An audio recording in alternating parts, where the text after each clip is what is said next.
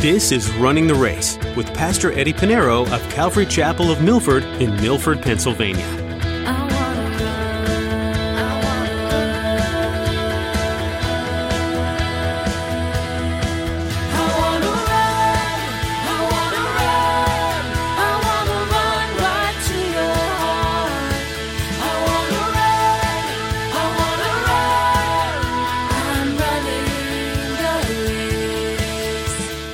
Whatever you do, do it heartily as to the Lord and not to men.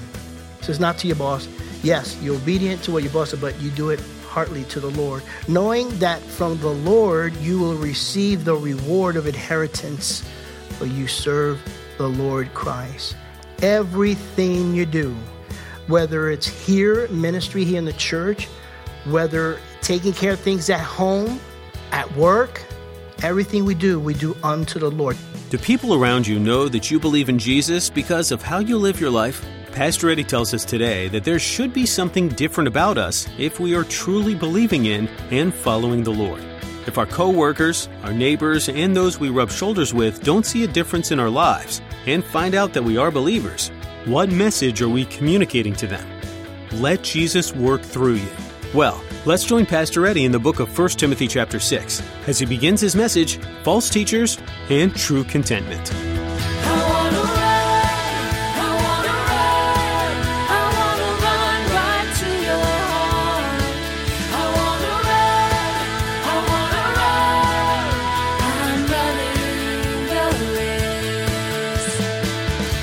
Well, in our last study, we looked at 1 Timothy chapter 5, verses 17 to 25, verses 17 to 25. In verses 17 and 18, it talked about compensation for an elder or a pastor.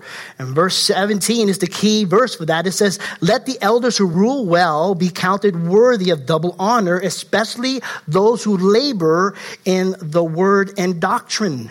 Then we looked at verses 19 to 21, and it talks about accusations of an elder. And when you're in leadership, you always have somebody to say something bad about you. Jesus went through that. He was falsely accused. Moses, Jeremiah, the list goes on and on.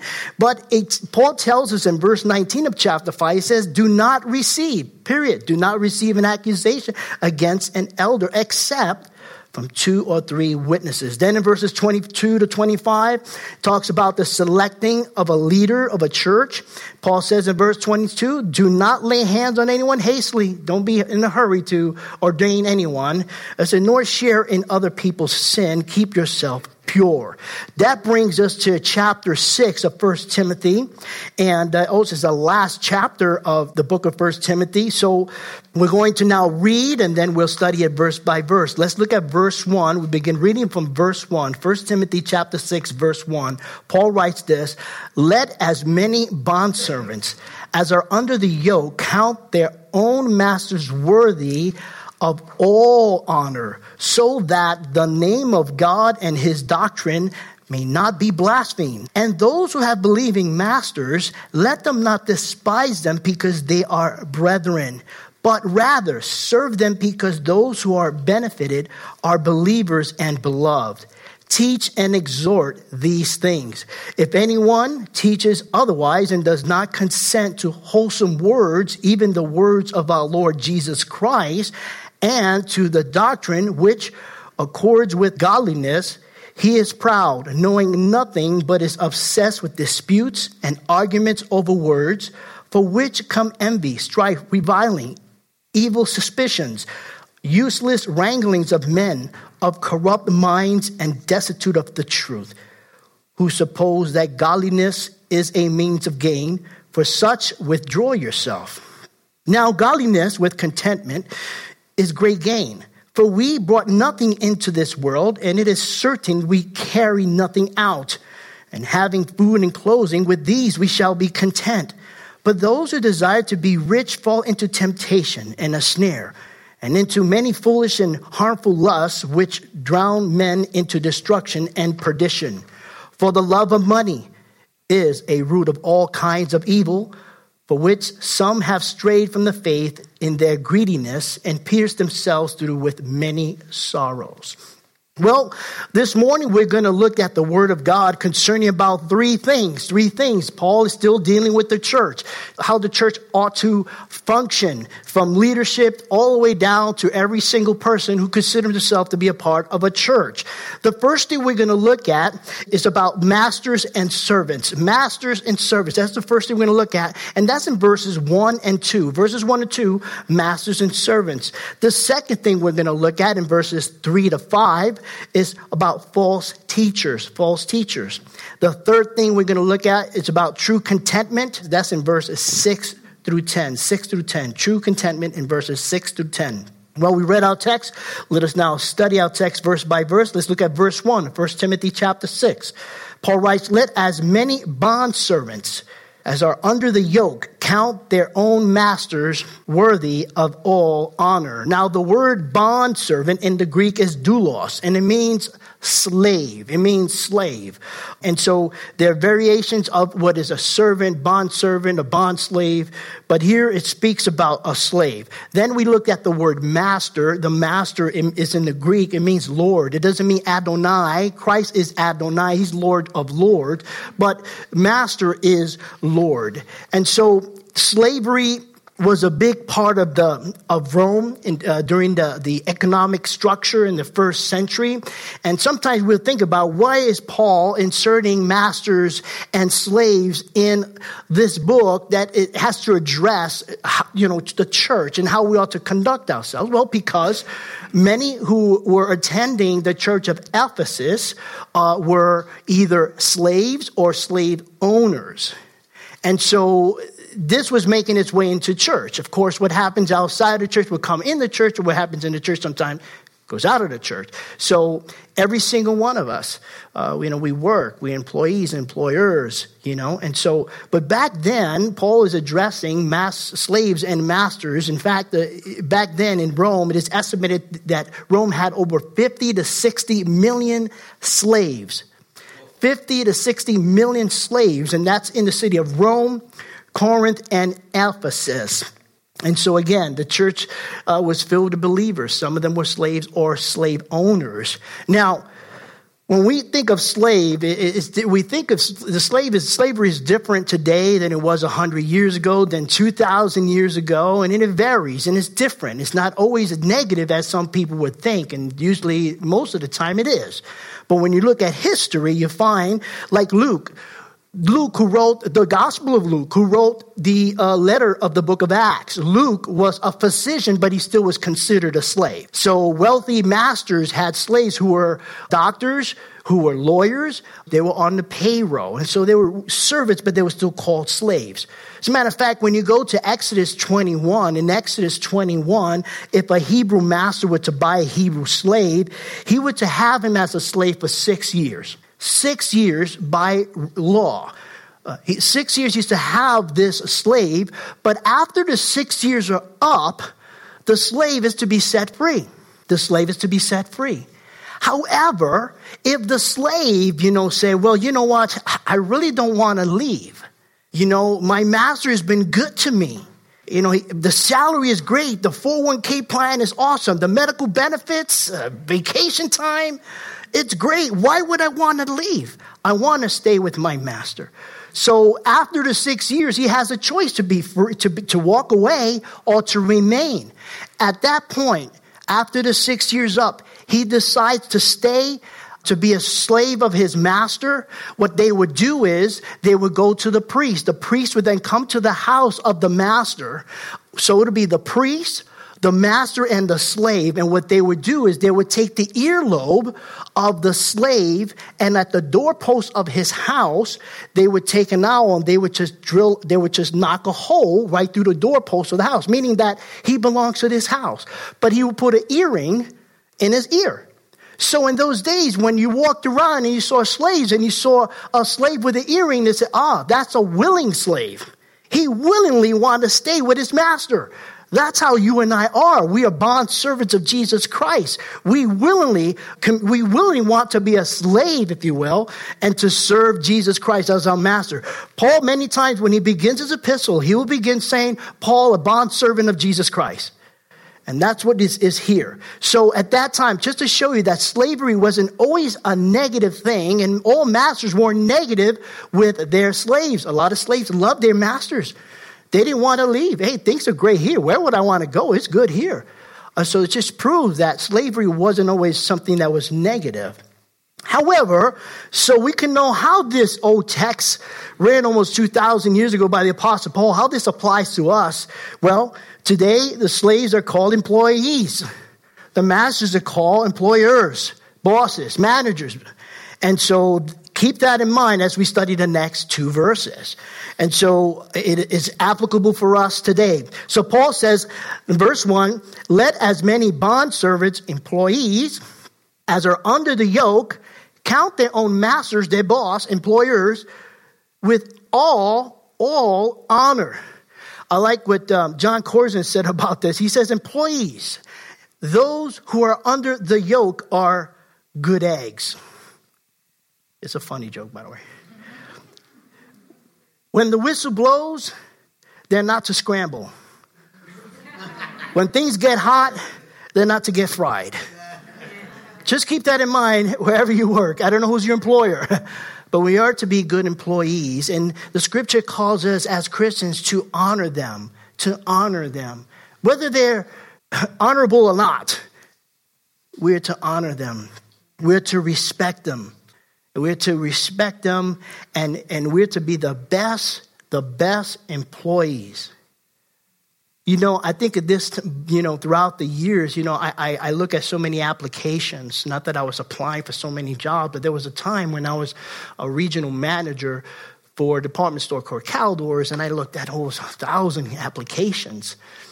And one of the things you find in an application is you always find they want to know your military background. And usually the reason why they want to know about if you have military background is because you've been disciplined. You get up and you go to work. That's the kind of people they look for. But you know what? It would be nice if there was a section, are you a Christian or not? Because Christians should be the best employees. The best. The best employees in the company, in the stockroom, in the office, and in the field. We don't come into work late. We don't leave early. We don't complain. We don't cut corners. We don't give our employers a hard time. We get the job done and then some. And then some. Now, you could probably do more. Now, you probably say, oh, wait a minute. I'm not going to, kiss up to the boss. No, it's not about the boss. You have a bigger boss than your boss. His name is Jesus Christ. Okay? Now, let's put it, for example, how many times we're going on vacation, right? I've been there myself. I'm going to be away for a week or two. Let me get a lot of this work done so I could go on vacation for a week or two. If I done double the work, I could do more. If I done double the work so I can be off and there won't be any, extra work or mess when I get back, I can do more. That is what a Christian should be at work. I remember when I was being interviewed by the New York City Police Department, I remember the face expression there's always a detective just checking your background. And he said, so tell me, and he's with a serious face, he's drilling me. I'm not a police officer. He's just he knows more about me than I know about myself. He knows my tax record, everything. And he says, do you go to work on time? I said, no. He's looking at me. No. I said, no, I go to work early. And it's the truth. I used to go to work early. My boss really loved it, and I just like to go to place early. I hate to be on time. To me, being on time is late. I like to be early. Traffic is always something. But I kind of benefit from that, because when I got there early before everyone else, I would go, at first I would go there with a coffee and a bagel. There was a nice bagel shop right across the street, and they made the bagels, H&H Bagels. If you're from New York City, you know what I'm talking about. They make it right there. It's right hot off the oven. They'll put whatever is on it. It just melts together. It's great.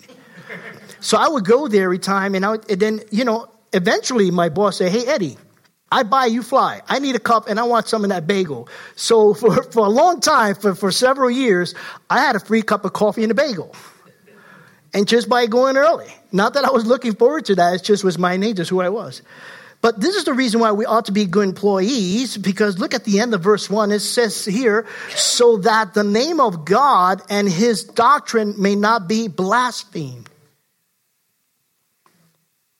That's why. Now, you may do it because you want a raise. You may do it because you want a position. You may do it because you want a pat on the back. But the primary reason as to why a Christian ought to work and set an example as an employee is so that the name of God and his doctrine may not be blasphemed. Let's face it, you probably spend just as much time at work than you do at home, maybe sometimes more. And so they're watching you. They're watching everything you do. You call yourself a Christian, they're going to know you're a Christian. They should know you're a Christian. It shouldn't be that after you work there for maybe 6 months or a year or two, and they say to you, I never knew you were a Christian. Your testimony at work should have triggered the question.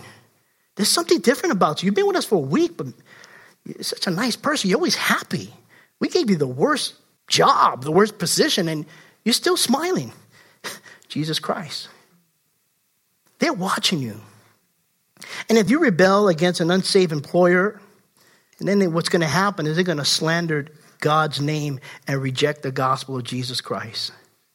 They're going to say, you're one of those Christians. They talk about Jesus died on the cross for you and you're saved and you're going to heaven. I don't know about that. They blaspheme the Lord's name in the gospel of Jesus Christ. Everything that we live for, we live according to the gospel of Christ. Your life should be a reflection of the gospel. And not only going to blaspheme God's name, but on top of that, they're not going to believe the gospel. And maybe someone else may preach to them, not you.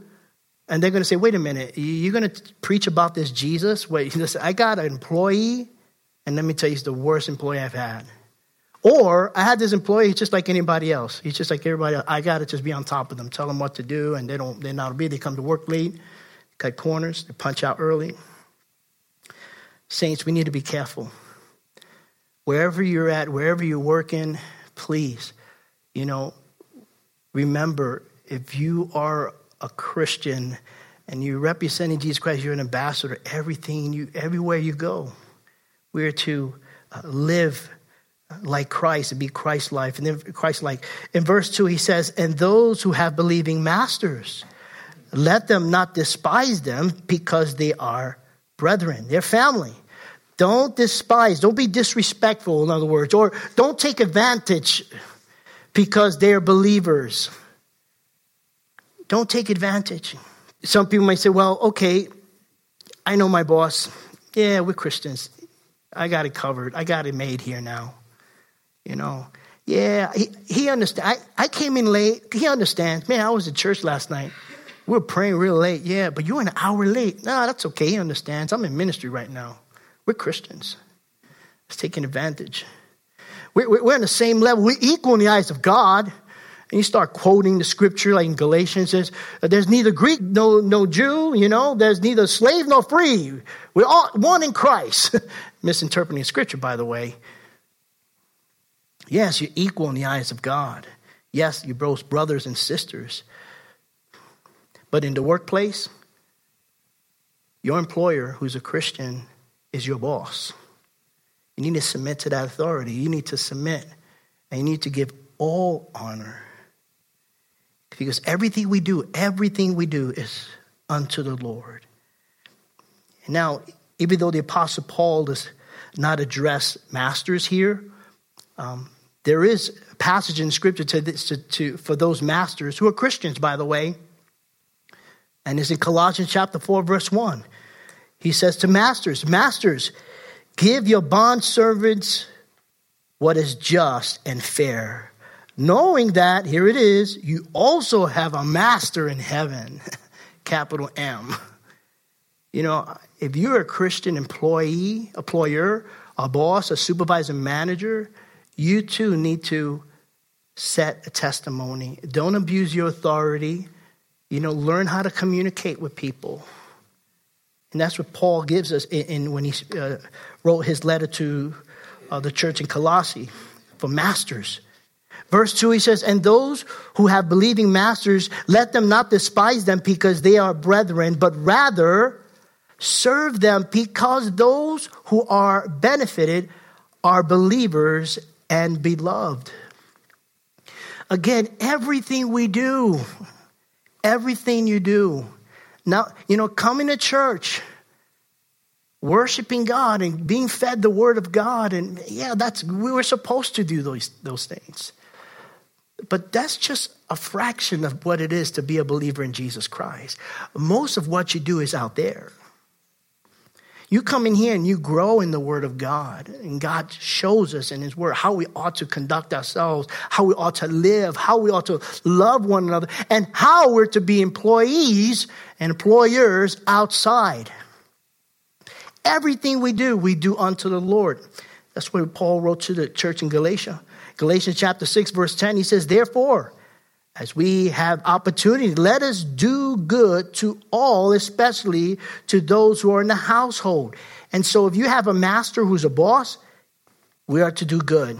Do good especially to those who are in the household. So since both employees and employers, Christians, interested in doing good, we should serve one another, get together and helping one another and encouraging one another, you know. If things are rough at work and you know a believer who is struggling, you say, hey, come alongside them, pray with them, encourage them. And at the end of verse 2, he says, teach and exhort these things. And that's what we do here.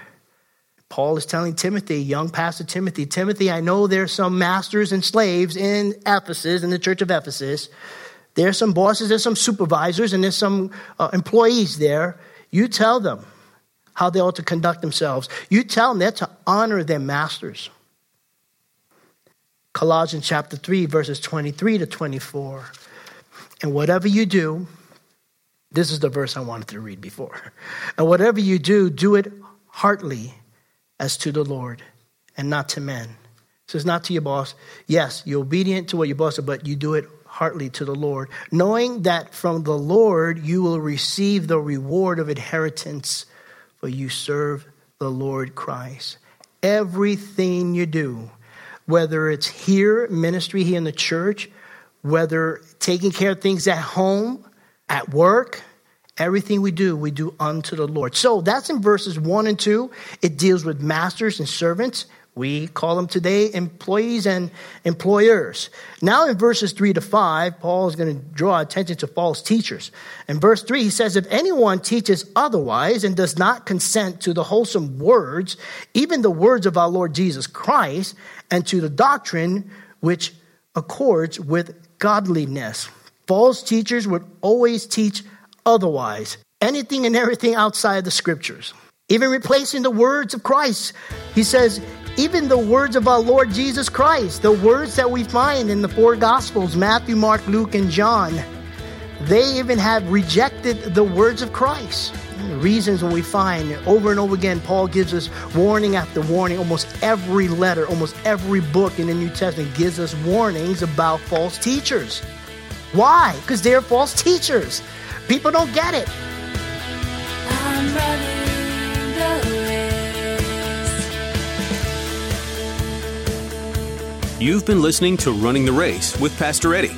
Have you ever wondered why there are so many letters written in the New Testament? 1 Timothy is just one of many letters that gives you some insights into the ministry that was happening after the time that Jesus lived here on earth. There were struggles and there were successes, but you realize that as great as these missionaries and pastors were, they also were just human. They had strengths, weaknesses, discouragements, and moments of triumph. Isn't it great to know and to relate to people in the Bible?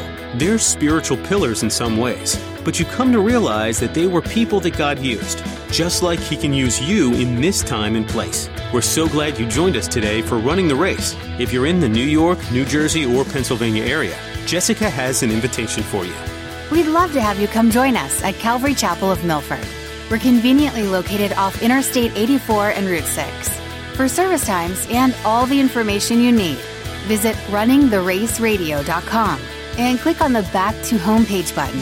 While you're there, you can listen to this teaching again or explore more messages from Pastor Eddie. Again, that website is runningtheraceradio.com. Thanks, Jessica. Once again, that website is runningtheraceradio.com. We hope you'll refer to our website for additional resources that include hearing these messages again or learning about the church behind the ministry. Join us again for another edition of Running the Race.